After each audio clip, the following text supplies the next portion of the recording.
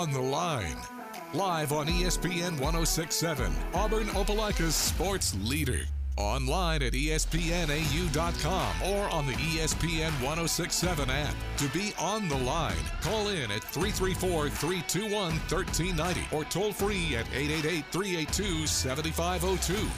You are on the line with Jacob Goins. You're on the line here on ESPN 1067, Auburn Opelika sports leader.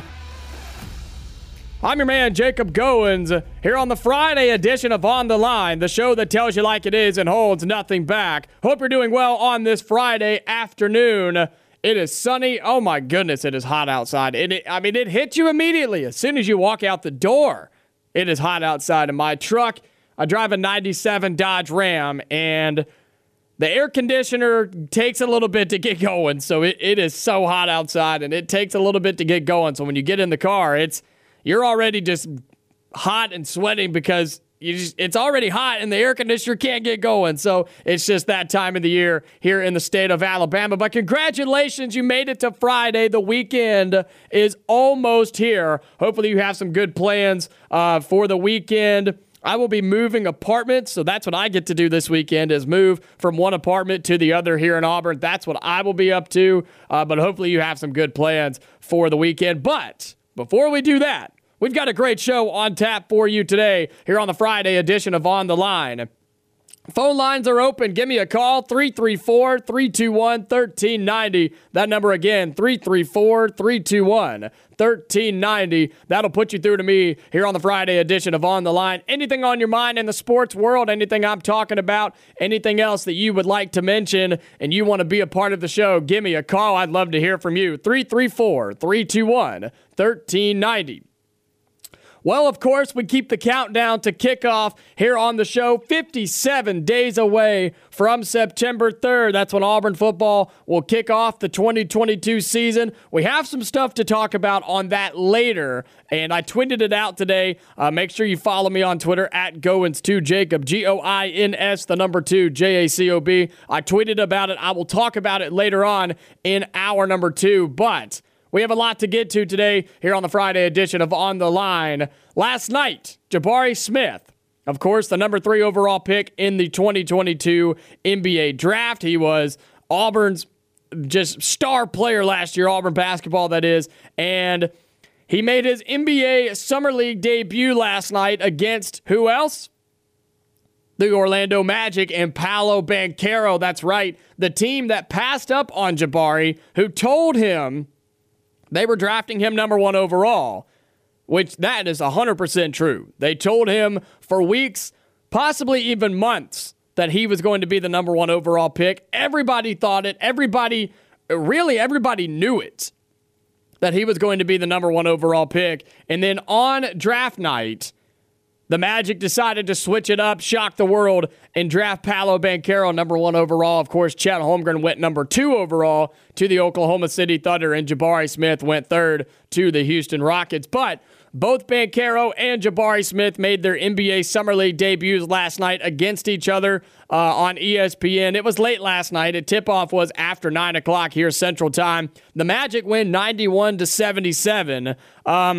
In these Summer League games, the score is not super, super important. Winning and losing is not the end of the world here. But looking at, the stats and the performance and watching how these players play and how they adjust in-game and how they adjust throughout the Summer League season, that is what's important. That's the reason for these Summer League games. That's why we watch them. Jabari Smith last night had 10 points, 7 rebounds, and 3 assists. Solid outing for Jabari. It really was solid outing. And to be honest with you, Jabari and Paolo both looked good in this first game last night. We're going to dive into that. I'm going to tell you why we need to remember it's just the Summer League. Remember me talking about Chet Holmgren? It's the same thing right here. We'll talk about that as well. Paolo Banchero, I'll tell you what, he's bigger and stronger than I remembered. We'll get into that as well. Jabari, There's something that didn't happen last night that needs to happen, and it's not all on him. And then, of course, both of these guys, their potential is through the roof. We're going to cover all of that here in the first segment. Give me a call, 334-321-1390. Let me know what you thought about Jabari Smith's performance last night, if you watched it in the NBA Summer League. But talking about Jabari and Paolo Banchero, because I want to give both of these guys the respect that they deserve. They both played really well. Paolo played really, really well. Had 17 points, 4 rebounds, and 6 assists. He had a solid game. And he did a little bit of everything last night. He had the drive and finish at the rim, some free throws. He also knocked down a couple jumpers. He knocked down a three-point shot right in Jabari's face and just buried it, nothing but nylon. So you got to give the guy credit. He looked good last night. But Jabari did as well. It took him a little bit to get going. It did for Jabari Smith. But eventually, his first point was at the free throw line. He missed the first one and then knocked down the second one. And then he started knocking down some dribble drive layups. And, he had a strong left-handed drive to the basket through contact. I really liked that from Jabari last night. And, again, he ended up with 10 points, 7 rebounds, and 3 assists. So a solid stat line for his first game in any NBA action. And, again, it is Summer League, though, so we do have to remember what we're watching. It's Summer League basketball. These are players that have just been drafted, were drafted 1 or 2 years ago, that are still trying to get reps and adjust and get more experience with professional basketball, and also guys that are trying to make it on rosters. And so this isn't the same type of competition that you'll see in October and November when the NBA season gets underway. It's completely different. It's kind of like the NFL preseason. I guess you could compare it to that. I think this is probably a little bit higher quality and more talent just because you are playing with a lot of guys that were just drafted and some guys that have been drafted 1, 2, even 3 years already that are playing in the NBA, still really young in their game and trying to get more reps and more experience. You see that in the preseason too, but they make huge cuts in the NFL preseason. So, yes, you can compare them a little bit, but there is some talent difference in my opinion. But, again, this is the NBA Summer League. And remember when Chet Holmgren had his huge game in night 1 where he just went off for a bunch of points and blocks and rebounds, and everybody started losing their minds. And I came on here and I said, okay, hold up now. Not saying it wasn't a good performance, because it was, but it's Summer League basketball. So let's slow down just a little bit. Same thing with Paolo Banchero. Same thing with Jabari Smith, right? Paolo had 17, 4, and 6. Jabari had 10, 7, and 3. Those are good stat lines. And Paolo had some really good plays last night, some good dribble drives, a couple of nice jump shots. He's a big physical guy, and he had a good game. Jabari had a decent game, but whether it's a good game, decent game, or bad game, you can only judge it so far. We're talking about NBA Summer League, but these games are still important. These games are important because it gives players that were just drafted, like Paolo, like Chet, like Jabari, and everybody else that was drafted, it gives them great experience. You're keeping your in basketball shape. You're running with professional basketball players, and most of these guys actively play in the NBA or are going to be actively playing in the NBA. It's a learning experience for these guys as well. Not only are you gaining that valuable experience, you are learning on the fly. You're learning the difference between playing college basketball and playing professional basketball. How the referees are going to officiate it a little bit different. How the coaches are going to coach a little bit different. And ultimately, the pace of play, the speed, the knowledge that it takes to play professional basketball versus what you get in college. Because there is a difference. Even in the Summer League is still massively different than college basketball. Also with Summer League, look, I'm not complaining. I'm saying we should take it with a grain of salt, but I'm not complaining at all. It's extra basketball, and it's fun to watch a guy from Auburn get to play and try to, impress people before he gets to the actual big games in the NBA. So I'm not complaining at all. More basketball is fine with me. And I'll admit, during, in years past, I will keep up with the NBA Summer League. I'll watch it here and there. I don't just sit down and make sure I catch every single game because, again, it is the Summer League. But there is good basketball, and there's a good reason that they do it, and then ultimately the development. So the experience, the learning experience, you're playing more basketball, that all leads to development. And you would be surprised how much a player can develop just in the Summer League by itself. That's why you see NBA players who are currently playing on rosters that played last season or even 2 seasons ago. That's why they're still running here in the NBA Summer League. That's why they are still signing up and saying, yes, I want to play on our Summer League team. I want the experience. I want to get better. More reps equals more development equals improvement. That's how that works. You're not going to get better unless you practice it and play it and do things wrong and learn from that. It's the same thing with anything else in life. You're not going to get any better by sitting on the couch and watching TV. No, you got to go out and do it. You got to put time in the gym, and then you got to go out and do it. And that's exactly what the Summer League is. And I think guys who do that, even that they've been in the NBA for 1 or 2 years, I think it's so smart to do and play Summer League basketball and opt in. It also looks good, right? It looks great. If your organization sees you as a second-year player in the NBA and you say, yeah, I want to play in the Summer League, I may be better than a lot of these players and I may be older than a lot of these players, but I'm still going to play for the reps. That's what NBA Summer League basketball is about. And before we dive into Jabari and what needed to happen with him last night and what needs to continue to happen, I want to talk about Paolo Banchero. This guy is good, okay? He's really, really good. He's also bigger and taller and stronger than I remember him being in college. I will admit that right now. I watched him play last night, and I was like, I don't remember him being that big. But he is. I mean, he stands next to Jabari, and they're almost the same height. I don't know their exact height right now, but he's a big guy.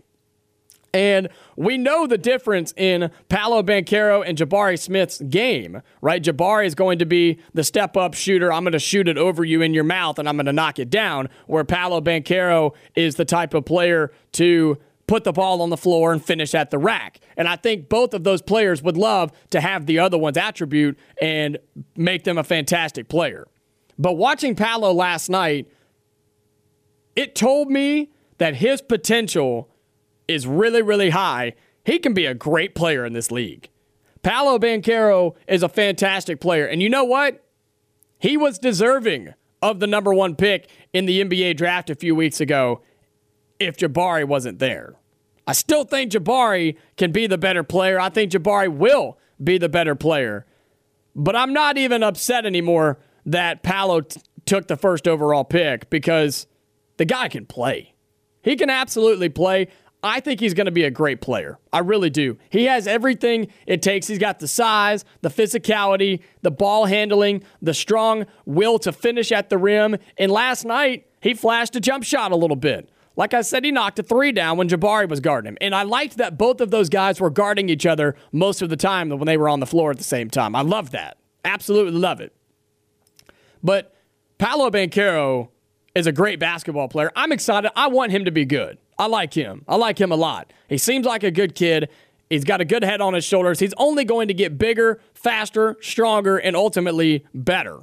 I'm excited for him and Jabari to grow up in the NBA and get better together and see where they are 5 years from now.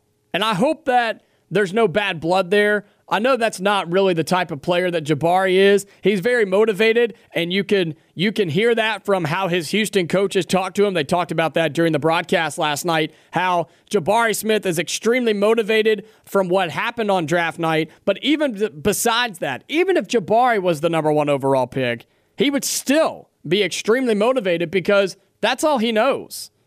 All he knows is put in work and be good at basketball. That's what he was raised to do. But I don't want there to be any bad blood between him and Paolo Banchero. I don't think that'll be the case because I want both of them to succeed. I want them all to succeed. Don't get me wrong. But I think those two guys in 5 to 7 years can be the face of the NBA. I truly believe that. I think these guys are so good, Paolo and Jabari. They both have such unique skill sets at such a young age.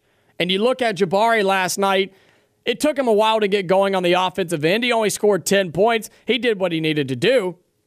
His defense set him apart last night. He picked up some fouls, and I did not know this, but apparently in the NBA Summer League games, apparently you can pick up 10 fouls in a game. I did not know that. They said that on the broadcast last night. I did not know that. That's hilarious. 10 fouls in a game? That's unbelievable. I know why they do it, but that really caught me off guard. That was really funny. But Jabari Smith last night, his defense set him apart, and the broadcasters, they noticed it early.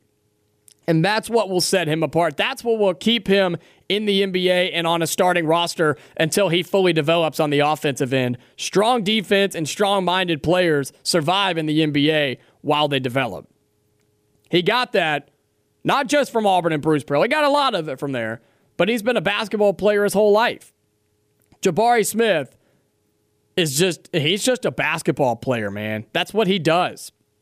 It's all he knows. It's all he wants to do. And I think his potential is through the roof.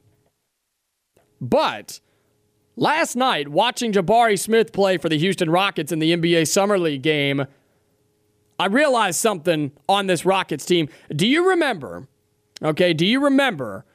before the draft, weeks before the NBA draft, when predictions were coming out and draft boards continued to come out, and I said I did not want Jabari Smith to go to the Houston Rockets? Do you remember me saying that? There's a reason. Because Houston's track record is not that good with talent.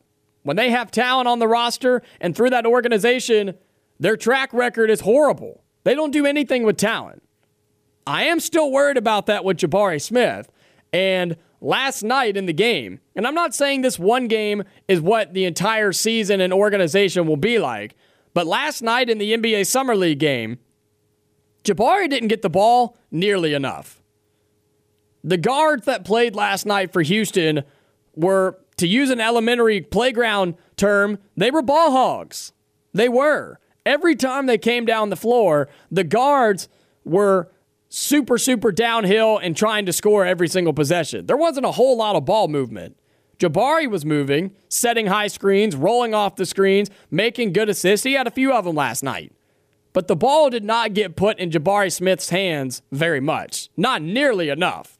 And we know from his time at Auburn, we know Jabari Smith needs the basketball in his hands.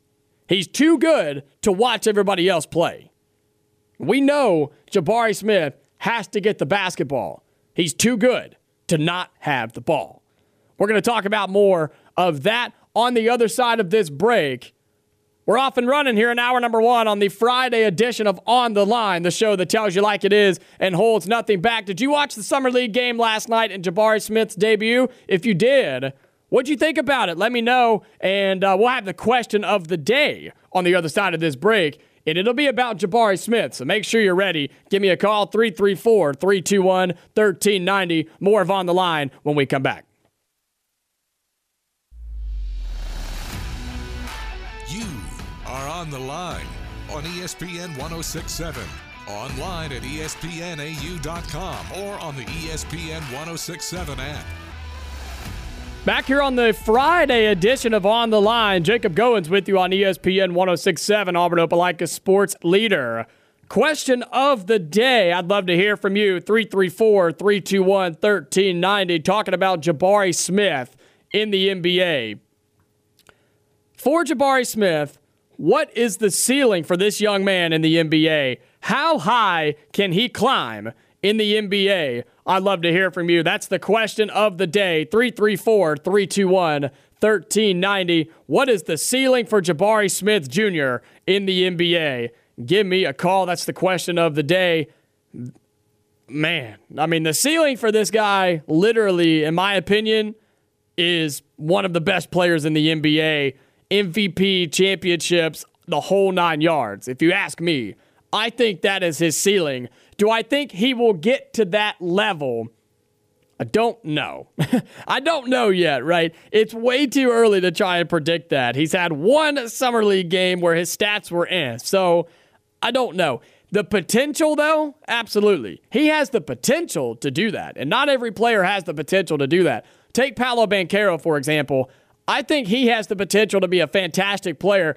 Do I think he will ever be the best player in the NBA, Paolo Banchero? No. But he could be one of those guys. He could be, I'm trying to think of a comparison for him, man. I'd have to really sit down and think about a comparison for Paolo Banchero. We know who the professional comparison is for Jabari Smith. It's Kevin Durant, who is one of the best players in the entire NBA. That's what Jabari Smith could become, as a Kevin Durant-like player, right? That is what's exciting about Jabari Smith. But what do you think? What's the ceiling for Jabari Smith in the NBA? How good can he get? How far can he climb in the NBA, Jabari Smith? I'd love to hear from you. 334-321-1390. But continuing on with the Summer League game that happened last night, some takeaways after Jabari Smith's first NBA action in the Summer League against the Orlando Magic and Paolo Banchero. I was talking about how last night, during the game, Jabari Smith did not get the ball nearly enough. And it almost sounds like a broken record from when he was playing here at Auburn, right? We saw that during the Auburn basketball season so much.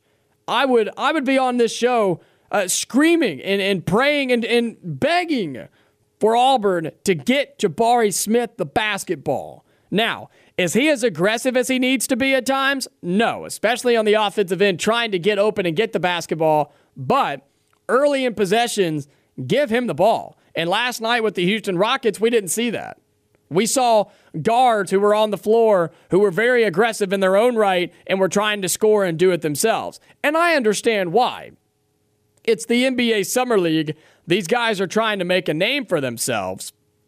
I understand what their reasoning is. And at the same time, it is the Summer League, and so you're not super concerned about the win. I mean, you'd like to win, and you're playing to win, but these guys are playing to get the experience and to make a name for themselves, and to have their executives and their GMs and even other GMs possibly see them and know who they are so that they can make it on an NBA roster and survive in the NBA. And so when they get the chance to shine, they're going to do it. But if you want Jabari Smith to be the best player for your team, and you want Jabari to be the best player that he can be, you got to give the man the basketball. He's too good to stand around and watch. Get him the basketball, and he's the type of player where he needs early reps. He needs the ball in his hands early to get his shot going, to get his confidence boosted, right? Last night, it was late first quarter before he even took a shot. He got fouled, and then he knocked down one of two free throws. But he is a player that needs a little bit of time in the game to get going. But once he gets that mindset going, and once he gets a little bit of confidence, he gets to a point where he almost can't miss. But you've got to let him get to that point, and not giving him the basketball or letting him take a shot until late first quarter, almost second quarter, that's not going to get it done in the regular season. You want Jabari to be an effective impact player for you, you got to give him the basketball. And again, we saw this at Auburn, right? We saw at times the guards would not make the correct play, and they wouldn't get the best player on the floor the basketball. How many times when the game was on the line did we see Jabari Smith not touch the ball?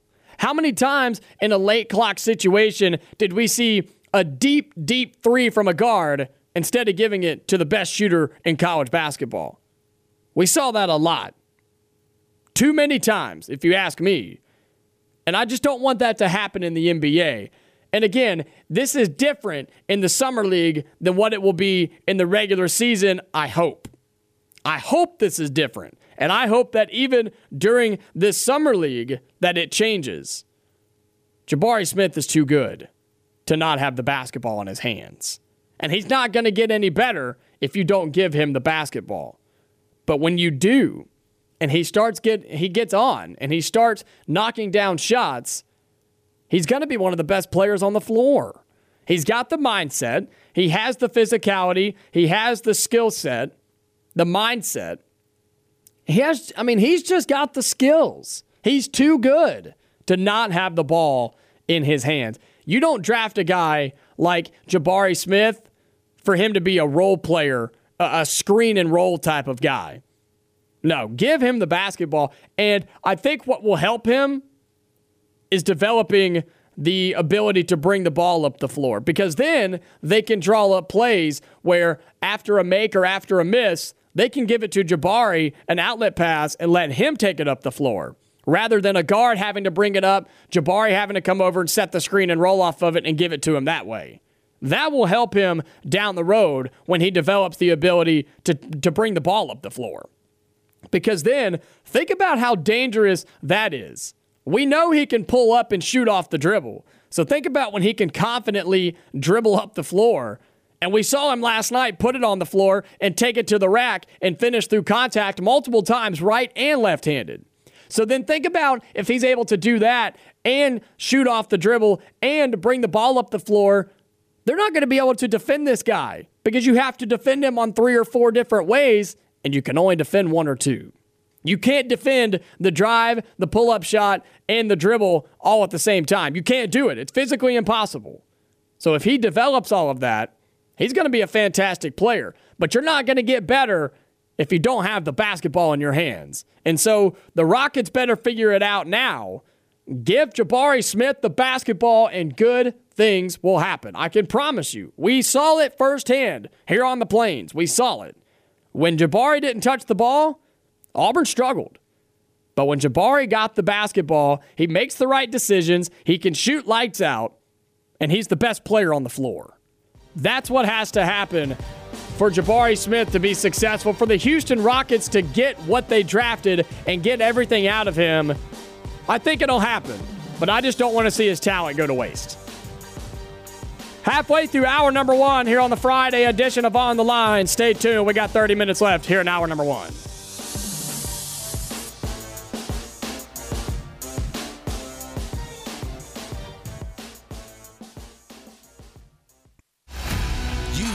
On the Line with Jacob Goins on ESPN 106.7, Auburn Opelika's sports leader. Back here on the Friday edition of On the Line, Jacob Goins with you on ESPN 106.7, Auburn Opelika sports leader. Just wrapped up the conversation about Jabari Smith in the NBA Summer League last night. Again, let's not overreact, right? I said don't overreact about Chet Holmgren's great game in his first Summer League game. We're not going to overreact about Jabari Smith not getting the ball last night. We're not going to do it. Okay, we're not going to do it. He's going to be fine. Houston's going to be a great place for him, and everything's going to be fine, and Jabari Smith will be the best player in the NBA in 5 to 7 years. All right, let's keep our eggs in that basket for now. But halfway through hour number 1 here on the Friday edition of On the Line, the show that tells you like it is and holds nothing back. On Wednesday, I had a great segment about college athletics and where they are heading with all of this talk about schools going different places, the realignment conversation, possibility of major conferences merging, all that type of stuff. And it was a great segment. I want to re-air it right now because I think it was a really good segment. And if you didn't get a chance to hear it, I want you to be able to. And it's still extremely relevant because we're still in this situation of what is going to happen with college athletics, what schools are going where, which conferences are disappearing or merging together. There's so much going on and so many speculations right now. So sit back and I'm going to play the segment I had on Wednesday about the future of college athletics. Now it's time to get updated on everything going on around college athletics with teams going everywhere, right? We've seen Oklahoma and Texas coming to the SEC. That's obviously been in place for a while. We have now the news of UCLA and USC heading to the Big Ten. That broke last week before the long weekend, but rumors, reports, whatever you want to call it, have been flying around like crazy. Just flying around. Everybody's coming up with different scenarios. There's reports of mergers. There's reports of teams leaving to go to other conferences and others being left in the dust. There's all kinds of stuff going on with these programs and teams and schools leaving one conference to go to another and mergers and all of that. We're going to try and break it all down here and just figure out what's going to happen here, because something is going to happen. That's what we've got to know, is something's going to happen. The Power Five will no longer be the Power Five for very long. I can tell you that right now. I can promise you that right now. That is, those days of the traditional conferences that we know are over. The SEC is going to continue to get larger. The Big Ten will continue to grow more and get more teams. And then the question, there's a couple of questions here, right? Who will the SEC go after? Because they're going to need a couple more.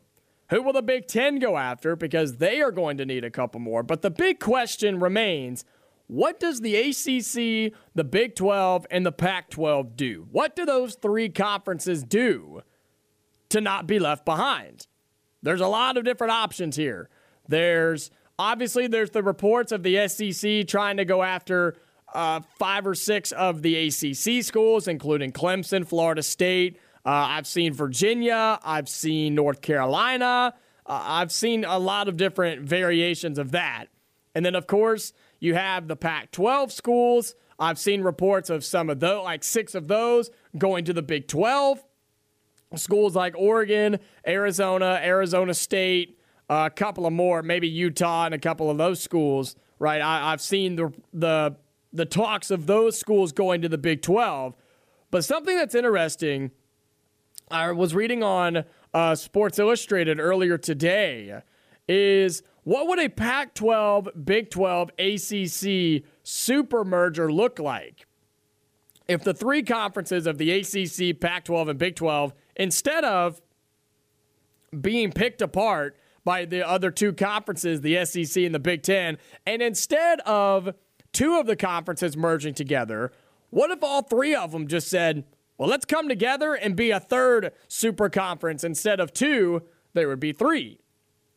I think that's an interesting way to look at it. And so it is, what would it look like?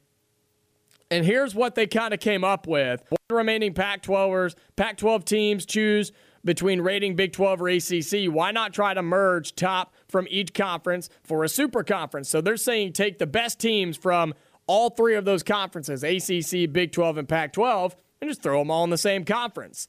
Clemson, Florida State, North Carolina, Duke, Oregon, Washington, Stanford, Cal, Arizona and Arizona State, Oklahoma State, and Kansas, and do anything to get Notre Dame. That's an interesting way to look at it. That's an interesting hypothesis. All of those teams being in the same conference. And remember, I want people to remember this. This is not just football. That seems to be the topic of conversation when talking about these conferences and teams leaving to go to other places. Everybody's talking about football. And I know why. Obviously, football is the moneymaker at most of these schools. Not all of them, but for the most part, college football is the moneymaker.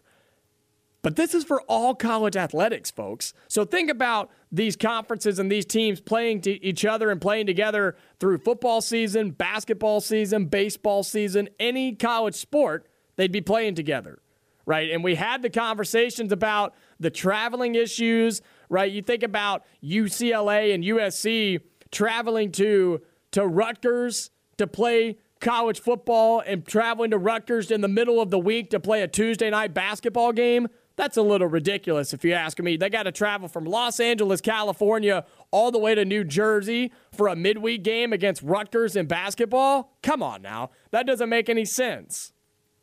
But it's happening, and there's nothing we can do to stop it, right? That is happening. And so when you look at it, what's going to happen? Well, frankly, none of us know.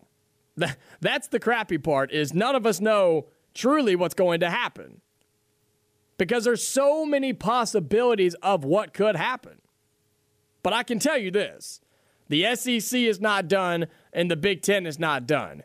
I think Notre Dame will go to the Big Ten just because, as crazy as it is, the Big Ten can offer more TV contract money per school than the SEC can. which is crazy, but they can. And so I think that's why Notre Dame will eventually become part of the Big Ten. But the SEC, they're going to definitely try and go after those big ACC schools. The ones like Clemson, Florida State, North Carolina, maybe like a Virginia or something like that. They're going to try and go get a couple of those. They don't want this merger because the SEC's got to fill some more slots. I think the magic number is 20. That's what people have been talking about. The magic number is 20. 20 teams in these two quote-unquote super conferences of the SEC and the Big Ten. But if the other three decide to merge together, then who does the SEC go after? It's an interesting way to look at it. I don't know. I don't know where they would go. If those three conferences said, well, we're just going to take the best four teams from our conferences and we're just going to all come together. Now, I think that's a little ridiculous when you start talking about the travel situation again, because you would literally have Washington and Florida State in the same conference. The exact opposite corners of the country would be playing each other in conference play. Football, basketball, gymnastics, whatever it may be. They would literally be traveling the entire length of the country diagonally to play. That's a little ridiculous. I think the conferences should somehow be geographically smart and relevant to be a conference. Like Clemson and Florida State and North Carolina, that would make sense to be in the SEC.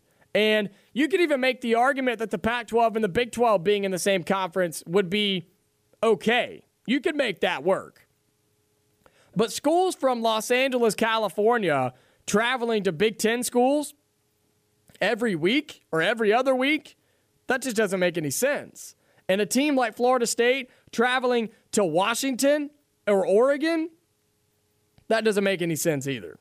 And it's different when it's just a one-time out-of-conference home-and-home matchup. That's different. This will be on a yearly basis. And when you're talking about baseball and basketball, these are long trips for a random Wednesday night game or a random week series or a weekend series. That's a long trip. And so that side of it just doesn't make any sense to me. But trying to figure out what's going to happen here, I have no idea. I have no idea. And honestly, I don't even know what I want to happen because there's so many options and so many possibilities. I'll be honest. It's hard for me to wrap my head around it because there's so many different things that could happen. Clemson could go to 5 different places. They could. And so that's what's all confusing about it. There's so much going on, and there's so many different, rumors and reports and people. Obviously, all options are on the table for everybody, right? You're talking about the conferences, all options are open. The teams and the schools, all options are open. And so what's actually going to happen? I don't know. But here's what I can tell you. The SEC and the Big Ten will still be the best conferences. Even if the Pac-12, Big 12, and ACC, they do that 3-team merger that Sports Illustrated wrote an article about, even if that were to happen, the other two are still going to be better than those 3 combined. I'm convinced. Because look at it from a football perspective. If those 3 were to combine, football-wise, you would have Clemson, Oregon, and that's it. Right now, that'd be it. North Carolina, decent. Florida State's not anything right now. Washington, Stanford, Cal, no. Arizona schools, not. Oklahoma State, And Kansas, no way, Jose. So football, if that were to happen, they'd have 2 or 3 teams. The SEC and Big Ten, almost all of them are good. So when you look at it from football, they're still going to be dominant. If you look at it from basketball, if those 3 were to come together, you have North Carolina and Duke, Arizona and Kansas. They'd be a little bit more dominant on the basketball side. But the SEC and Big Ten, they still have a lot of good schools, and they have more of them. And that's what is going to happen. No matter what the ACC, Pac-12, and Big 12 conferences do and the schools do, whether they come together or they all go their separate ways and get picked apart, no matter what, the SEC and Big Ten will reign supreme. That is happening. It's happening in front of our eyes. And obviously, the biggest schools right now, Clemson, Notre Dame, I think those are the two big names right now. Oregon, that's another one. Last week, when this all broke, I talked about Oregon. They would be really dumb to stay in the Pac-12 as it stands right now. If they were to just stay in the Pac-12 as it is, they'd be hurting themselves. They would be hurting themselves. So I think Oregon will leave somehow, whether it's a merge or they get taken to the Big Ten. They're going to go somewhere because as it stands right now, Oregon's the best team in the Pac-12 on most sports, I would say, especially football. I don't know. It all is just so crazy to me how this is happening, and it's happening so fast. It's happening so fast, and it started with the Texas the Texas and Oklahoma news coming to the SEC. But that's been in the works for a while, and that's been solidified for a while. But then it was the UCLA and USC news. When that broke late last week, everything just went in a spiral, and everybody started going crazy, and everything just turned upside down. And college athletics, as we know it, they're changing. It's not going to be the same anymore. It's not going to be the same teams. It's not going to be the same conferences. It's not going to be the same postseason with bowl games or championship games. There's talks of doing separate championship games. There's talks of conferences joining together and hosting their own championship game, something that they've already talked about with the SEC and the Big Ten. Everything is changing in front of our eyes, and it's changing forever, which is crazy because in my life, it's been basically the same. We've seen some teams add and move and that, but nothing to this extreme. This is massive, folks. We'll look back on this in 20 and 30 years and say, man, you remember when there were 5 Power 5 conferences? Do you remember that? We're going to look back on that and think, how weird was that? And I don't know if this is going to be good or not. I really don't. I would love to say, yeah, I think that all of this shifting and breaking up and merging and realigning is a good thing for college football and a good thing for college athletics. I would love to tell you that. But I don't fully believe it. But I also don't think it's going to be just completely horrible and just destroy college athletics. I'm not trying to sit on the fence and sway either way. I just really don't know. I'm leaning towards the negative side more than I am the positive side. I'll tell you that. I think there's a lot of downfall. There's a lot more downfalls and negative sides than there are positives and upsides. I can tell you that much. But as for the future of college football and college athletics, it's a mystery. It's a big old question mark right now, which is scary. And I'm not even in it. Imagine being a college athlete right now, or imagine being a high school athlete who's trying to go and play in college. Who knows what the state of college athletics are going to be in the next 5 years? Add NIL to that, it's all changing right in front of our eyes. And I think it's more, now NIL, you know how I feel about that. I'm negative on that. But everything just thrown together, and it's all happening so fast. I think that's the problem, is everything is happening so fast. I feel like down the road, we're going to look back and say, we could have avoided this problem. We could have avoided this problem, and this scenario came up. And if it would have been considered just a little bit more, we maybe could have avoided this.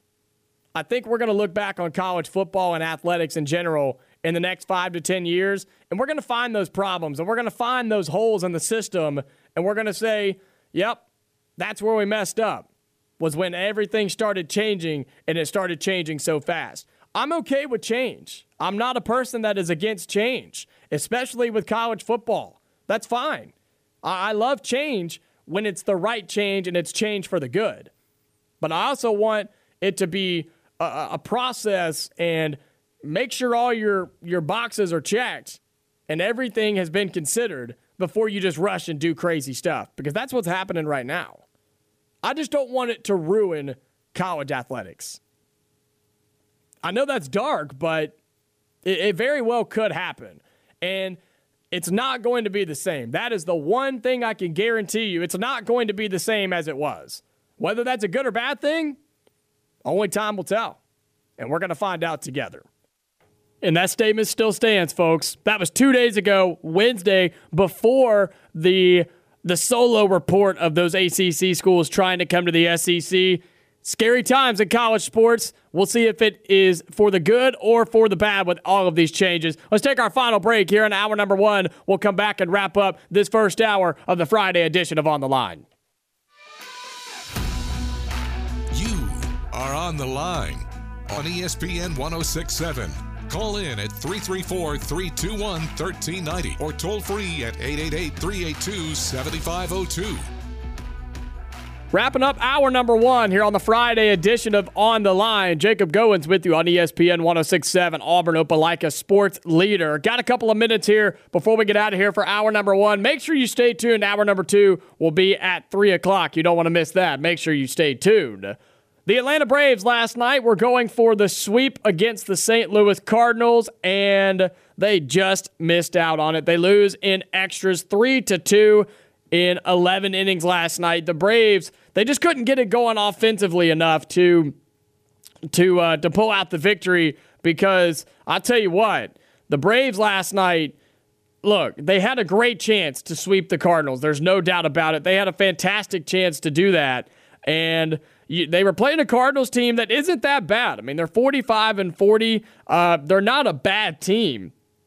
And when you look at who started for the Braves on the mound, Spencer Strider has just been absolutely dominant for the Braves since he's been up. And he had 12 strikeouts in 6 innings for the Braves last night. He gave up 2 walks, 2 hits, no runs, and 12 strikeouts last night for the Braves. So it's just unbelievable what he was able to do. They pulled him after 6. He hadn't given up a run. And then, of course, the Cardinals scored some down the stretch. The Braves had a little bit down the stretch as well. And the Cardinals saved themselves late with some defensive efforts. They push it to extra innings. In the 11th, they score 1, and the Braves are unable to answer. They lose last night 3-2. But the Braves still take 3 out of 4 against the Cardinals. You cannot complain too much about that. The Braves now, they start a 3-game series against the Nationals at home, the Braves do, before they welcome the New York Mets, of course, the team who is at the top of their division. They will be coming to town Monday, Tuesday, and Wednesday.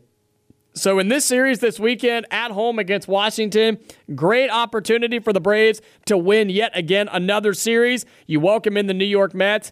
Hopefully you can win the series. You are at home. That's a tough game. Big matchup as the Mets are ahead of the Braves as of right now. And then you play Washington again on the road. Some winnable games for the Braves coming up, and a big-time series against the New York Mets. We'll see how it goes. Braves fans, be excited. It's a great time to be a fan of the Braves. Hour number 1 officially in the books. We'll be back. Hour number 2 coming up.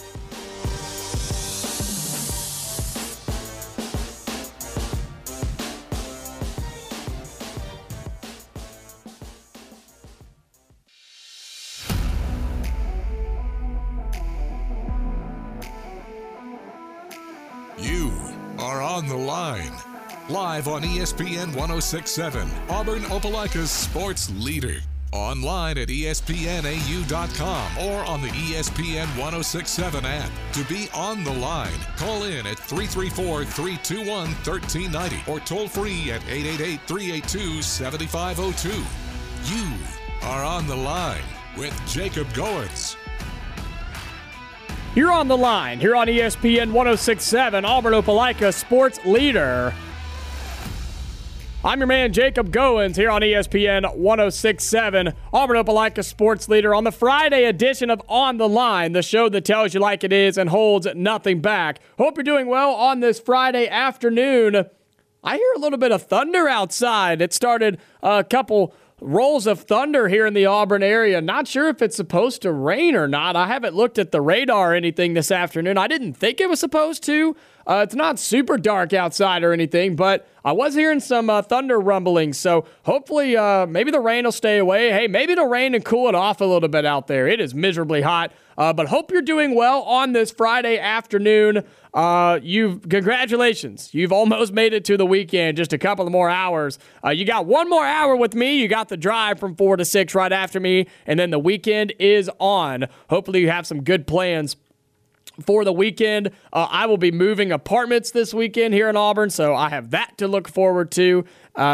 Not so much, but I am excited to move from one place to the other. But that's my plans this weekend. Hopefully you have some good plans as well. Hour number 1 officially in the books. You know what that means. Hour number 2 officially underway here on ESPN 106.7, Auburn Opelika Sports Leader. If you missed any of hour number 1, make sure you go and find the podcast. Just search On the Line wherever you get your podcast. I will upload that immediately following today's show. So make sure you go and find that. Just search On the Line wherever you get your podcast. It was a great first hour. I expect nothing less here in hour number 2.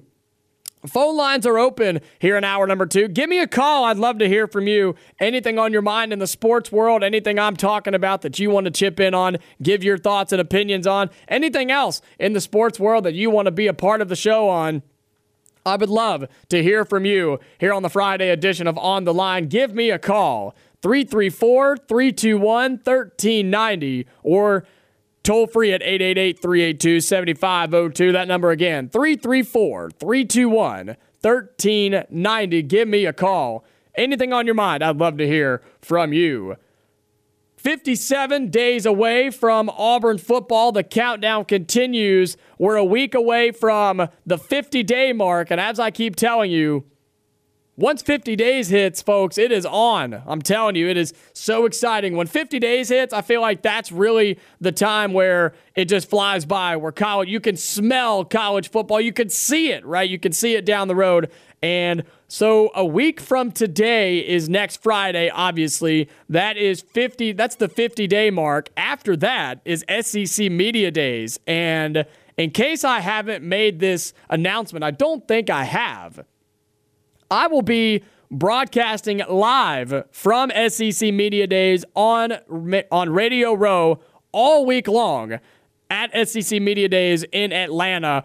We have been in the works to get that done, and very excited to announce I will be at SEC Media Days Monday, Tuesday, Wednesday, and Thursday. Not next week. It's the following week, July 18th through the 21st. I will be there getting interviews and audio and playing them here on the show. All kinds of good stuff, hopefully coming out of SEC Media Days. We'll be covering everything going on Monday through Thursday from all of the SEC coaches, players, everything like that. The commissioner will be speaking as well. So lots of good stuff. Very excited to go over there. I'll talk more about that next week, but did want to let you know. But we hit the 50-day mark, and then Media Days is after that, and then the football season is right there around the corner. So we are oh so close. Just hang on. It's coming, I promise you. But we will start hour number 2 like we always do with making headlines here on Friday, July 8th, 2022. Jabari Smith had his NBA Summer League debut last night. He dropped 10 points. I believe, I just had it pulled up. He had like 7 rebounds and 3 assists last night, did Jabari Smith. And look, comes down to it, he's going to be just fine.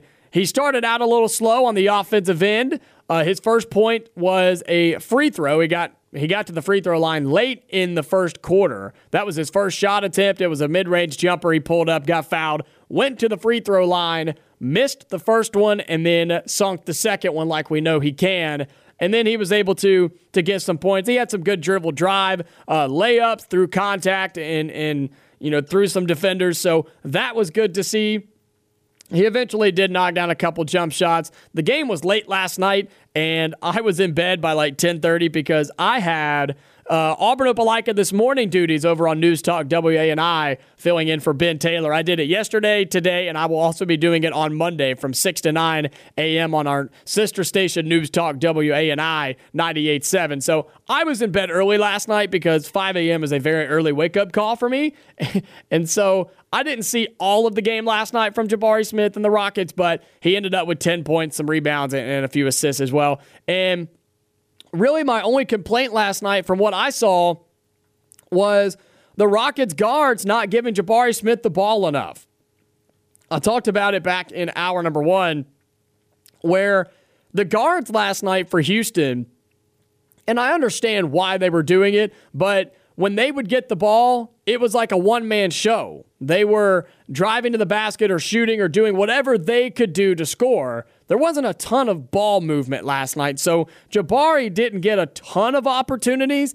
He did miss a couple of shots, but I mean, obviously not going to make them all, but he didn't get a ton of opportunities, and I want to see Jabari get the ball more. That is something we saw was an issue at Auburn when he played here, was the guards not giving him the ball enough, because he's the best shooter on the floor, and you got to get him the basketball. He can't be a threat if he doesn't have the basketball. So I would like to see some more of that. It was only the first game of the Summer League, though. Don't want to overreact too much. But if this becomes a trend throughout the Summer League and into the regular NBA season, I'm going to be upset, because Jabari is too good of a basketball player to not have the ball in his hands. He's too good. He can do too many things, and he's such a good scorer.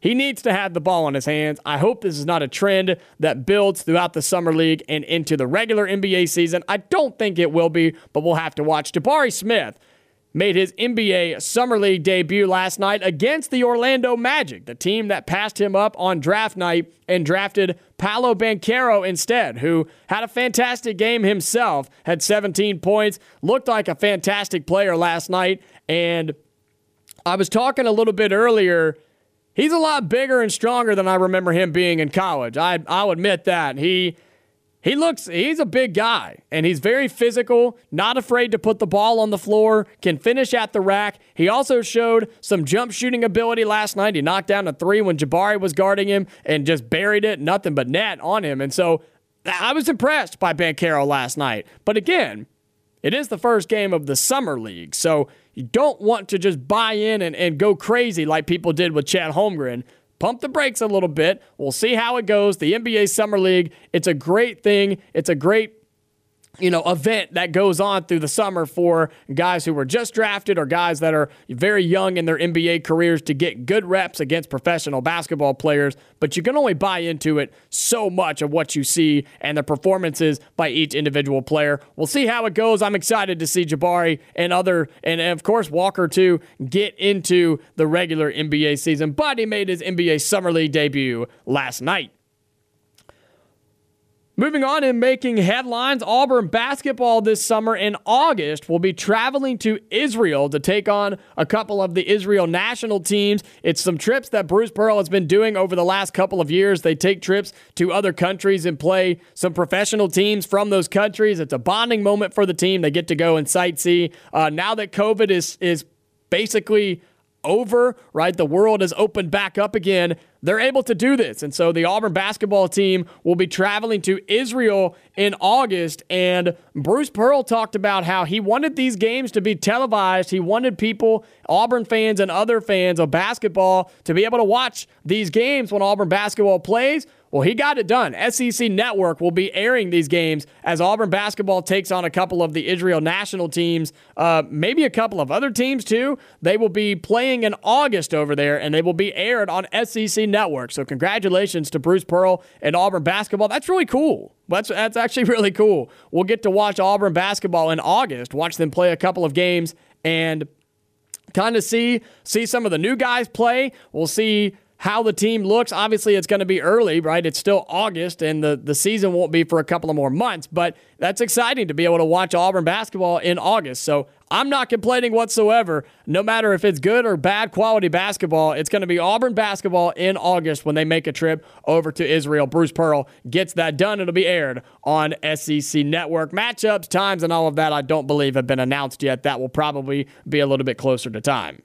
Moving on and making headlines, of course, the news going around college athletics right now. The one source saying 4 ACC schools are trying to get to the SEC. What's the status of that right now? As it stands, I haven't really seen a whole lot of other information about it. And as I talked yesterday, and this still stands firm, when something actually happens, we will hear about it. And the big point that I had was the reason The reason we didn't hear about the UCLA and USC news until the day that it happened was because they did it on purpose, right? They did that on purpose, and I think any other move like that happens, whether it's ACC schools, Pac-12, Big 12, whoever it may be, it's not going to be until pen hits paper and it actually becomes official.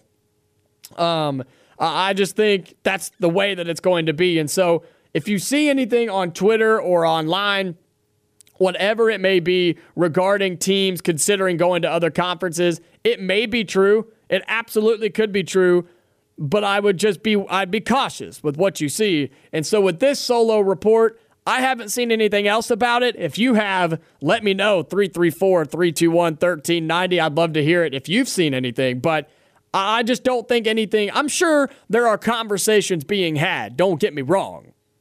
Conversations are being had behind closed doors, and teams and conferences are in the works to do something. But what it is exactly, I don't think we know, and I don't think we're going to know until something actually happens. And I think they're doing that for a reason. Some more headlines here on Friday, July 8th, 2022. One of the biggest players on the trade market right now in the NBA, Kevin Durant. He requested a trade from the Brooklyn Nets. I guess it's been about a week ago. And the Brooklyn Nets, as they should, they are asking for, they want everything, including the bathroom stalls in the arena. They want everything for Kevin Durant if he is to be traded. I mean, they are asking for every superstar on a team plus some draft picks. For Minnesota, the Timberwolves reached out to Brooklyn, and Brooklyn said, yeah, we want Karl Anthony Towns, we want Anthony Edwards, and we want 4 future first-round draft picks for Kevin Durant. What? Are you serious? I mean, that's not something that Minnesota can afford to do. I mean, they could. They would not be smart to do that. That's trading their entire future for one player in Kevin Durant, who is really good, by the way. But let's be honest, he hasn't proven that he can do it by himself, right? He has not proven that he can do it by himself. So Minnesota would be dumb to take that. But it turns out that Brooklyn was expecting all of these NBA teams to just be flooding their inbox with trade requests and options for Kevin Durant. And it turns out that's not the case so much. People are reaching out, but I think Brooklyn wants so much for Kevin Durant that teams aren't willing to take the gamble. Teams are not willing to trade away their entire organization, their entire future for one player in Kevin Durant. He's a fantastic player. He's a top 5 player in the league. But how much longer will he be here? I don't know. And is it worth it to give up your entire future for one player? That's the problem that Brooklyn has run into right now. Kevin Durant is still a Brooklyn Net, folks. He has not been traded. People have reached out, but apparently, according to some ESPN sources, it's not as exciting as you think it would be, and Brooklyn has hit a wall when trying to trade Kevin Durant. I'm sure something will come up eventually. They will find a negotiation to get him traded because he obviously does not want to be in Brooklyn anymore, and there's a lot of teams that would love to have Kevin Durant. I'm sure it'll get worked out. Same thing with Kyrie Irving. It seems more likely that he will go to the Lakers than anything. That is still in the works as well. Just an update on 2 massive players on the NBA trade market.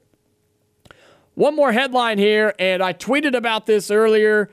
This was ridiculous. I saw this on Twitter earlier today before the show, and I wanted to address it.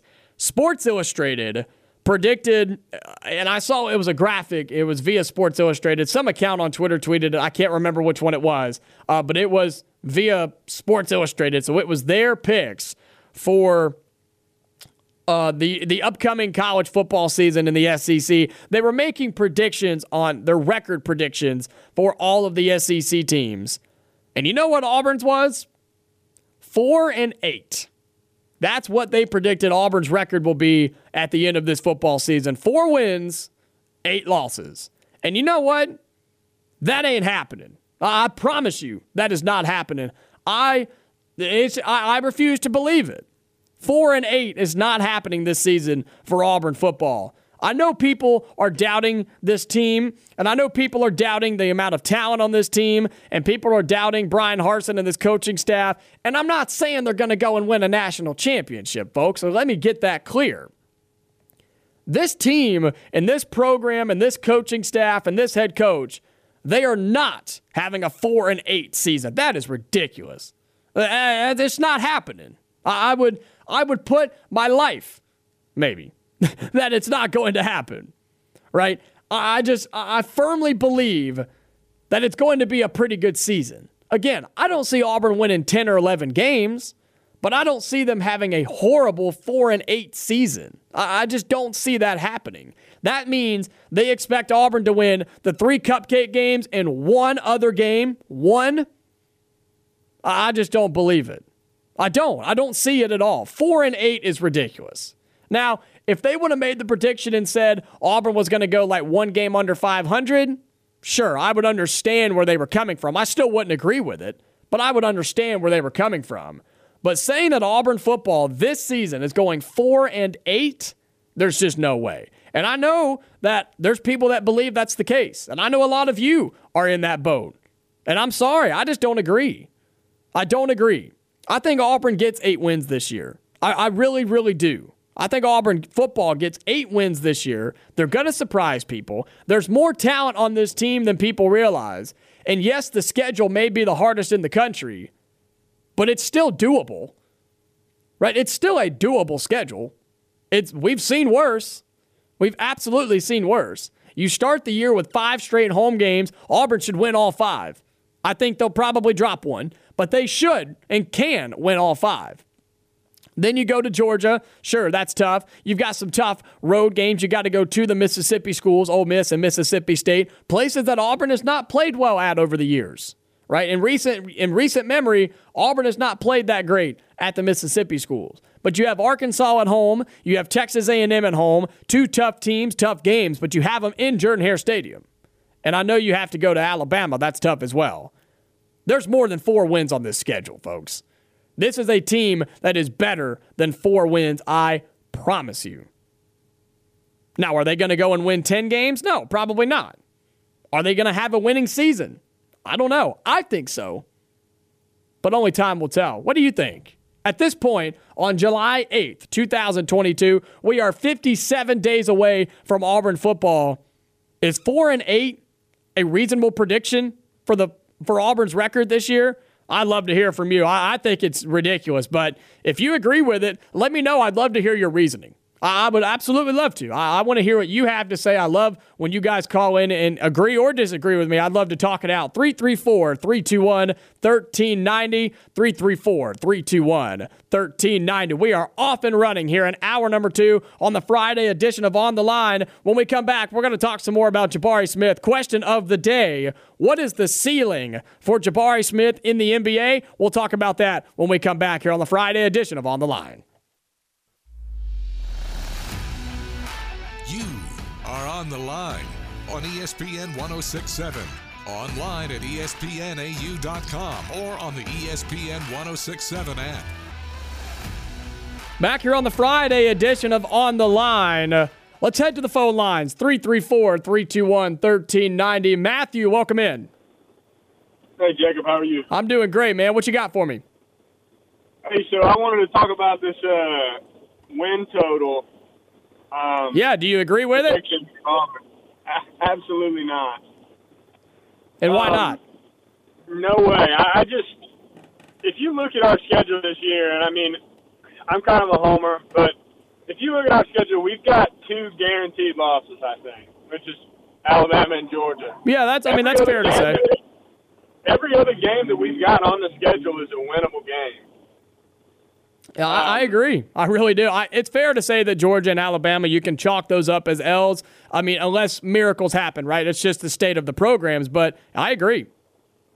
Right, they do, and you know, we could make some magic happen. You know, it is Auburn, but outside of those 2, I can't really peg a loss. I mean, people are high on Texas A&M, but people are high on Texas A&M at this time every year. Yeah. And then they win 8 games. Texas A&M, LSU, I don't think they'll be all that great. I don't think LSU is usually a bad team, but I don't think they'll be that great. Arkansas will be good, but we get them at home. You've got the Mississippi schools on the road. Right. They're both on the road. Mississippi State's going to throw for, 5,000 yards probably, but I think we come out in that game really hot only because of what happened last year. We gave up the big. Yeah, I would hope so. Ole Miss is a toss-up. We don't really know what Jackson. I think it's Jackson Dart, their quarterback. We don't really know what he's all about. If he's good, they'll be hard to beat. If he's okay, then Right. Well, Matthew, you know what it sounds like to me when we break down the schedule, besides Georgia and Alabama, and of course the cupcake games that Auburn is supposed to win, with Penn State and all of the other SEC schools, Auburn may not be favored in many of these games, but I would put them at almost 50-50 toss-ups, maybe even a coin flip basically, where I could see either team winning in these matchups. Yeah, exactly. I forgot to mention Penn State. Yeah, but you're right. I think other than Alabama and Georgia, you're right. Every other game is winnable just as easily as it is losable. But we've seen in the past where Auburn doesn't win those 50-50 games, the toss-ups, right? We've seen that. So that's where Auburn has to take the next step this year. Right. And, if you – just kind of what I'm hearing out of the program, and I'm sure you probably hear more than I do, but you look into that Huddle with Harsh podcast and all that stuff, it sounds like the culture is – it sounds like they've got a winning culture for sure. Yeah, I would agree. It just I don't know. I don't want to say we're going to be a great team, but I also think 8 wins is if somebody asked me to bet, I would say 8 games. So you like Auburn to win 8 games this year? Oh yeah. Yeah, I agree. I think we start off 5-0. I think we split the Mississippi schools 1-1. We're going to lose to Alabama and Georgia. And then between the rest of them, the rest of them are toss-ups, if you ask me. I think besides Alabama and Georgia in the 3 cupcake games, I think all of the games are toss-ups. Matthew, I appreciate the call, man. Have a great day. Definitely. That was Matthew here on the Friday edition of On the Line. I'd love to hear from you as well. 334-321-1390. Look, a 4-8 prediction is it's mind-boggling. I just can't even believe it. I know where people are coming from when they're predicting Auburn to lose a lot more games than they win, but I just don't see it. I really don't. And, you may not buy into the positivity. And look, I'll be honest, I'm not normally the most positive person about Auburn sports because, look, this is the show that tells you like it is and holds nothing back. I promise you. If Auburn is good, I'm going to tell you they're good. And if they're not, I'm going to tell you they're not. Remember in basketball season where I said Auburn has issues and they're not fixing them and it's going to come back and bite them? Yeah, second round of the tournament. Exactly. When it comes to Auburn football, it's going to be the same way. But as it stands right now, on Friday, July 8th, 2022, I feel confident going into the college football season. We're 57 days away, and I feel confident. And I don't see anything that's going to mess that up. If anything, I'm going to be more confident by the time September 3rd rolls around. Once Calzada is named the starting quarterback, which he will, I think Zach Calzada will be your starting quarterback on September 3rd. And once SEC Media Days is over and fall camp begins and the team really starts getting into it and we get closer and closer to the season, I'm going to feel really good, I think. And then we can finally see this new program because whatever we saw last year and the things that happened last year, good or bad, I think you got to wipe that out for Auburn football. I really do. This is a new team and a new program. This has got new players. Everybody that's here wants to be here. The whole Bryan Harsin situation in February has come and gone, and I think that he survived and has made the right changes, right? I hate that he had to go through that, but He was able to stand up there and say, no, this is my program, and I think he's running it that way. Will it work? We're going to find out, and we're going to find out really soon, especially in those first 5 games. I've told you that those first 5 games, and most people will tell you this, they're the most important games of the entire season. You've got to start out good because it gets really tough from there. And as I was telling Matthew, I appreciate the call, besides Alabama, Georgia, and the 3 cupcakes, I think every game is a toss-up for Auburn this year. I really do. I think either team could win. And I know you're saying, well, yeah, duh. But no, I really do think there'll be competitive games. And if you told me that Arkansas is going to beat Auburn, I'd say, yeah, I could see that. But if you tell me that Auburn's going to beat Texas A&M, I could say, yeah, I see that too. Or if you say Auburn goes on the road and gets blown out by Ole Miss or Mississippi State, I'd believe you. Or vice versa. If you told me, yeah, Auburn went in and took care of business against Mississippi State and got it done, I would believe you. And so I think that's what most of the games this year will be like for Auburn. Most of them will be those 50-50 games where it's anybody's game down the stretch. But what it's going to come down to is if Auburn can win those close 50-50 games down the stretch in the fourth quarter and down the stretch in the season. 4-8, that's not happening. I can promise you that. We got 30 more minutes here on the Friday edition of On the Line. Stay tuned. We got more coming up.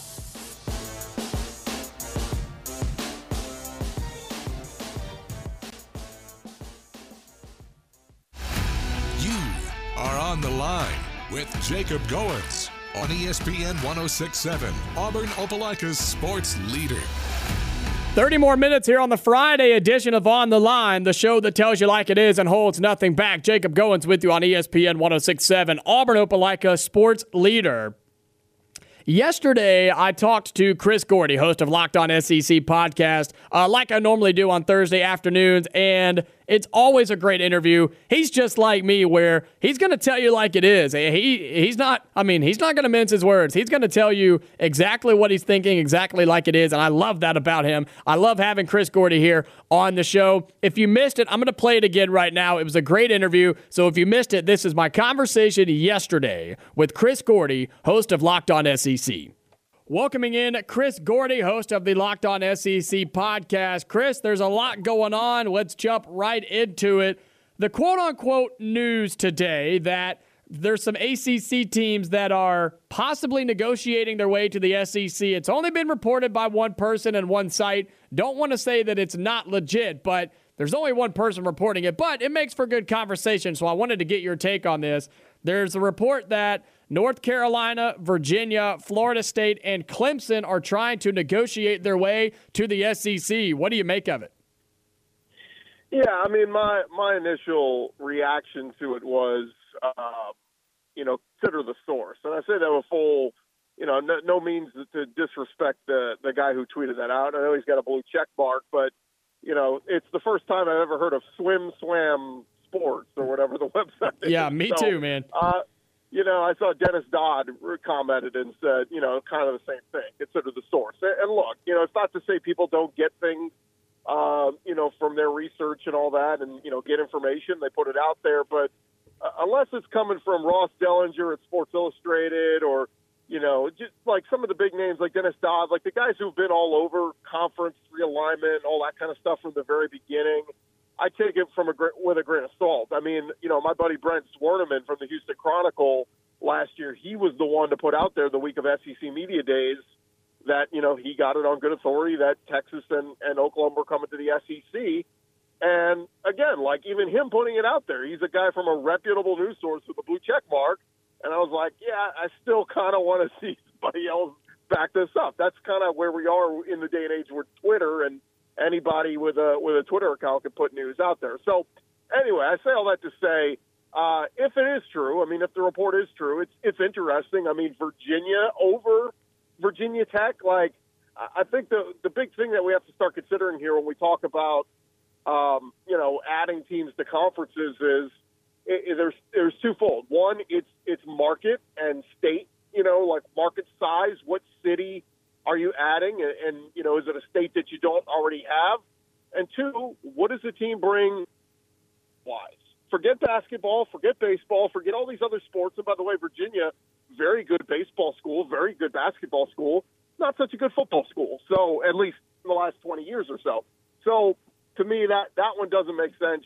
At least Virginia Tech has a much more storied tradition of football success. And, again, would seem a little bit better fit, I guess, in the SEC. But, that's the thing. I've seen some people putting out there, what about Duke? You got to have Duke. I'm sorry. Duke basketball is great. Duke football, not so great. And, again, like when we talk about profit, stuff that's profitable, basketball is largely a revenue-losing sport. You lose money on basketball across the majority of schools in this country. Football generates revenue. Even Rutgers gets into the positives with money from football revenue. So it's football is the straw that stirs the drink. So I was a little taken aback when I saw Virginia in there. But, the other ones, I would think Clemson is the first one you start with if you're the SEC. Obviously, they have been the best football school in the ACC the last decade. They make a lot of sense. If you want to go tradition, Miami and Florida State make a lot of sense. So those are the schools I'd be starting with before I start talking about Virginia. But, again, if it's all about getting into a state you're not in, well, Virginia or Virginia Tech does that. Speaking with Chris Gordy, host of Locked On SEC podcast, not speaking on these four teams specifically in that one report, but just in general, if the SEC does decide to go and add more teams to the conference, in your opinion, what would the reaction be of the current teams and schools in the SEC if they do add some more? Yeah, the road gets tougher. That's what I think people don't realize. I think a lot of us are being armchair quarterbacks sitting on our couch going, yeah, get this school and this school. And we already have the best conference. It'll be even better. I have a friend who's an LSU fan who was saying yesterday, I'm sick of us playing Louisiana Monroe and Troy and, these non-conference games. Give me some big dogs. Give me Florida State. Give me Miami and all that. And my reaction to that is, dude, you realize you're making your schedule that much tougher. You're going from, what could have been a 10-2, 9-3 type season to suddenly you're talking more 7-5 because you've just made your schedule that much tougher. It's so funny. Fans always want the big opponent. Yeah, we want to play Ohio State in Auburn. Yeah, and then when you lose that game, you're going back and going, hey, maybe it would have been better to play Troy. That's where we are. Like, we want the sexy matchups, but what do you do when you lose the sexy matchups? What do you do when you start losing and that coach that, you were all excited about hiring is suddenly, a 500 coach 2 years in? Well, you start talking buyout. You start talking about, we got to fire this guy. Who else can we get? And it's this weird vicious cycle of like raised expectations, win at all costs. Yeah, you can have one down year, but you better not have 2 down years in a row. That's where we are with college football. So that's where I would say, maybe pump the brakes on fan bases that are saying, yeah, let's go get this school and this school. No. If I'm the SEC, if I'm a fan of an SEC school right now, and keep in mind, we're already adding Texas and Oklahoma, who are 2 really good programs, I'd be looking at saying, yeah, let's go add Virginia. Let's go add, maybe Wake Forest. Let's add some teams that we think can be W's on our schedule as opposed to some bigger powers that are going to make it a lot tougher to win.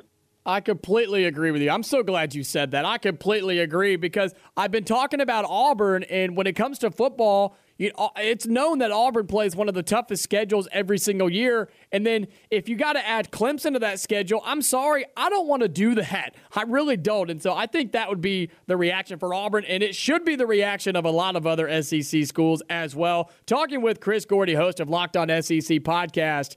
Chris, over the 4th of July weekend, I hope you had a great 4th of July yourself, but there was a ton of recruiting over this past weekend and past 10 days, really, just a ton of recruiting in the SEC of commitments, big-time names to big-time schools. Who are some of the highlights you had on your list? Yeah, I like the wide receiver that Auburn picked up. I was watching a little film on him. Looks the part. Looks like he could be. What's been Auburn's big gripe this last year plus? It's been finding the go-to receiver or having one and being able to hold on to him and not leaving him the transfer portal. So I like that. Alabama's made some nice additions. LSU, Brian Kelly finally woke up. They were kind of napping, I guess, when it came to recruiting. And all of a sudden, in like a handful of 4 days, Brian Kelly picks up like 3 defensive ends, a linebacker for the 2024 class. So finally starting to pick up for Brian Kelly and company. Shane Beamer just keeps adding 4-star linebackers from the state of Florida. I don't know what's going on in South Carolina, but they're dipping into Florida. But to me, the bigger story just among, Brian Kelly's starting to pick up, but Billy Napier at Florida, man, they are losing recruiting battle after recruiting battle to Miami right now. And the big thing is because of NIL deals. Texas, I don't know if you saw this, after the Arch Manning commitment, Texas has picked up 10 commitments since the Arch Manning commitment. Kids out of Louisiana and across the state of Texas. I mean, they are going everywhere and anywhere, and these kids we're calling it Arch Madness. Every kid is following Arch Manning to Texas. And it's kind of funny because Steve Sarkisian may stink again this year. What if he goes 6-6 or 7-5? I don't think the fans can do anything. They can't fire him because you got Arch Manning. You got to hold on to Sark to keep that Arch Manning commitment. So that's just an interesting one just in terms of the effect it's having on the SEC. But, man, A&M continues to kill it. Like I said, Alabama's picking it up. Georgia's doing well.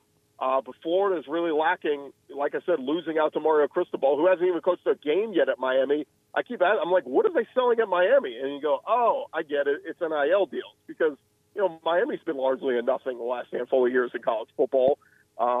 So, again, that's just kind of my takeaways on what's going on. Eli Drinkwitz has been kind of slow at at Missouri, getting some kids in. So, be really curious to see how these next couple weeks play out because, a lot of the big names are already off the board. And, you start looking at that December signing date, now's the time to do your damage and get the bulk of your kids into your class signed. And, Chris, when you talk about Florida losing out to recruiting battles to Miami because of NIL, that's definitely the reason. What do the Gators and that program have to do to try to get some players to come and play there? Well, they got to open up the checkbook. I mean, that's what I love. I don't know if you saw comments. Mark Stoops talked with the media this morning at Kentucky, and he kind of hinted at it. I mean, Mitch Barnhart, their athletic director, he's been a great AD in his time there. John Calipari, what he's done on the basketball court, granted, you wish he had one or two more championships in there, but every year he's got them in the tournament and going on deep runs. But the football program's been a little slow to come around on NIL, and that's where I look at with Kentucky is Mark Stoops comes out today and basically says, hey, we know what this is, we know what the deal is. We got to start putting our money where our mouth is and start paying for some players. So thought that was kind of interesting from Mark Stoops coming out of Kentucky. But yeah, I mean, and this will be an interesting storyline at SEC Media Days because I kind of want to ask Jimbo Fisher this. I know he's going to get very defensive because he's been all about we don't pay players. We bring kids here because they want to play for A&M and they like our program. It's like, yeah, okay, that's fine, but so the rule says you can't use NILs as an inducement for recruiting. But there was a viral video that came out last week of a tour guide, presumably an assistant coach, giving a tour of A&M and says, hey, you see those suites up there? Plenty of boosters there that'll, pay you money with NIL deals if you come to play here.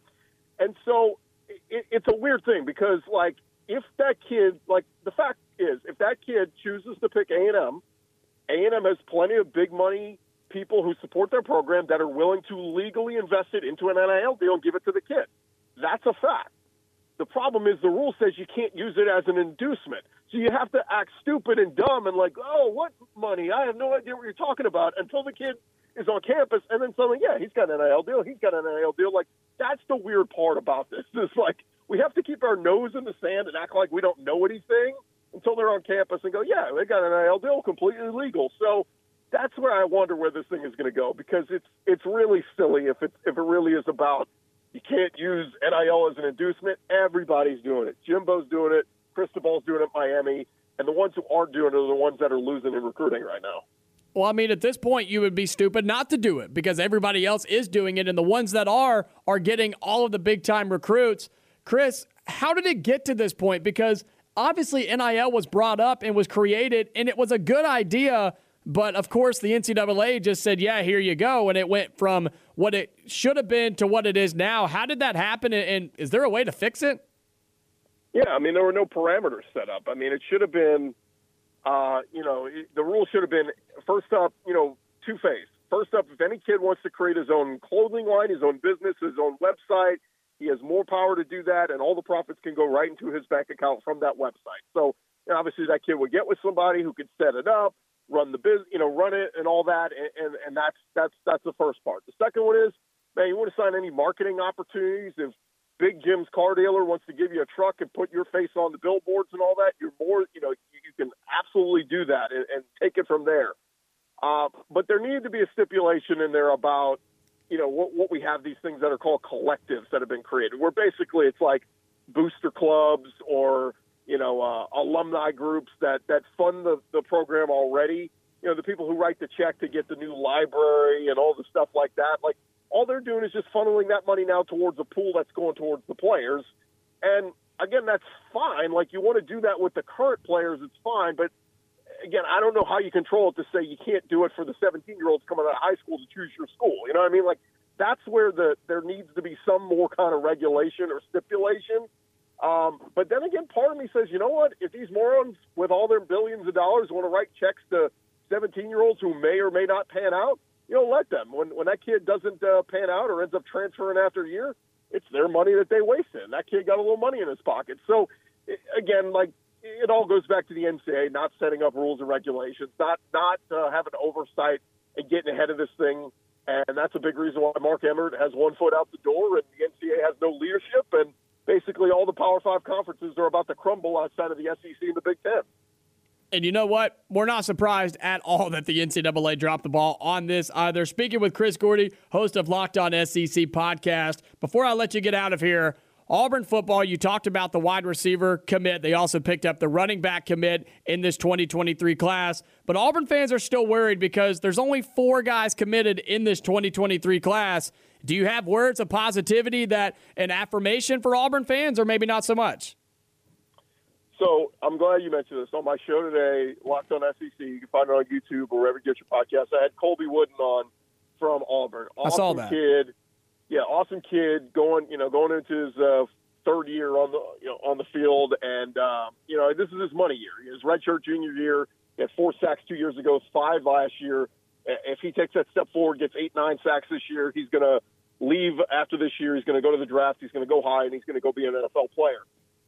What that kid says about how much he loves Bryan Harsin, how much he likes his coaching staff, how much he really likes Jeff Schmedding, like, I think the proof is in the pudding, and we're not going to see it until Auburn hits the football field. But once they do, and they start to win some games, and they're better than a lot of people are projecting them to be this year, that's when I think you're going to start to see a lot of kids come into the class. I think right now there's hesitancy. I think there's hesitancy because people are worried. All the offseason talk about Harsin and are they going to fire him? Losing all the assistant coaches, kids hitting the transfer portal, like all those concerns, I feel like at least from up close with the program have been settled right now. But on the outside looking in, how do the recruits and all those kids perceive it? That's where you're not going to see it until they start proving it on the field. So once Auburn gets on the field, they get a couple wins under their belt, I think that'll settle the nerves of some of the undecided recruits out there to say, okay, it looks like there is some stability here. It looks like Harsin's not going anywhere, and they'll start committing. And then again, on the flip side, if they start losing games and they start the season 1-3, you're not going to get those recruits, and the boo birds are going to get louder, and Harsin will be gone next year. Well, Chris, good stuff as always. Maybe that helps Auburn fans feel a little bit better about this recruiting class in 2023. Always good talking to Chris Gordy, host of Locked On SEC podcast. Let everybody know where they can keep up with you and everything you're doing. Yeah, just search Locked On SEC. LockedOnSEC.com is the quickest way to the podcast. Or just go to YouTube, search Locked On SEC. You'll see our interview there with Colby Wooden. And some really interesting stuff. You don't want to miss his thoughts on his reaction after the Alabama game. He reveals something pretty interesting to us, so go check it out. Well, great teaser. Chris, I'll talk to you next week. It's always good having you on. All right, thanks, man. That was my conversation yesterday with Chris Gordy, host of Locked On SEC. I wanted to play it again. He gave a lot of great insight about Auburn football, the SEC, what's going on around college athletics. Always good talking to Chris Gordy, host of Locked On SEC. That was my conversation with him yesterday. Let's take our final break here on the Friday edition of On the Line. We'll come back. I'll have final take, and we'll get out of here for the weekend. Stay tuned. You are on the line on ESPN 106.7. Call in at 334-321-1390 or toll free at 888-382-7502. Wrapping up the Friday edition of On the Line, the show that tells you like it is and holds nothing back. Jacob Goins with you on ESPN 106.7, Auburn Opelika sports leader. Final take today. We've got about 3 minutes or so before I get out of here. Make sure you stay tuned. It'll be The Drive with Bill Cameron and Dan Peck right after me from 4 to 6 right here on ESPN 106.7. So make sure you stay tuned for that. Also, if you missed any of the show today, go and find the podcast. Just search On the Line wherever you get your podcast. I will upload that immediately following today's show. So make sure you go and find that as well if you missed any of today's show. It's been a great one so far. Final take here on Friday before I get out of here for the weekend. And it's about Auburn football's win projections, right? In Sports Illustrated, I talked about it earlier. They released their predictions, and they have Auburn going 4-8. That is wrong. Okay? That's wrong. How many wins will Auburn get this season? We'll have to find out. I can't look into the future and tell you actually how many games Auburn is going to win. But I can promise you this. It will be more than 4. Auburn will not go 4-8 this season. There are winnable games on the schedule. There's more talent on this team than people realize. And I think the system and the program that Bryan Harsin is building and running right now will work. He's doing it the right way. He's doing the right things. I'm hearing good things coming out of the program. And I just think he's doing it the right way. He made it through the craziness in February. Some players left that didn't want to be here, and that's fine. And Auburn has picked up some dudes in the transfer portal. I think this team is going to be just fine. Are they going to compete and win the national championship? No. But are they going to go 4-8 and Bryan Harsin get fired? I don't think so. Now, could they have a losing season by like one game like they did last year? I could see it, but I don't think that's what happens. I think Auburn gets 8 wins this year. And of course, we will talk about this more as the season approaches. We are 57 days away from Auburn football kicking off on September 3rd. But here's what I'm here to tell you right now before I get out of here. You should be confident in Auburn football. You should be excited for the season. There are people that are not. There are people that are worried about this team, about this program, and worried that we're going to have to fire our coach and get another one and start all over again. That's not the case. I don't think that happens this year. I think Auburn competes. I think Auburn has some really good games. I think they're probably going to lose a couple close calls. And I think some of those games that they're not supposed to win at all may be a little bit closer than you think. Will they win them? We'll have to find out. But I'm confident in Auburn. I'm confident in the season, and you should be too. That's all I got here on the Friday edition of On the Line. Have a great weekend. I'll be back on Monday. Stay safe. I'll talk to you later.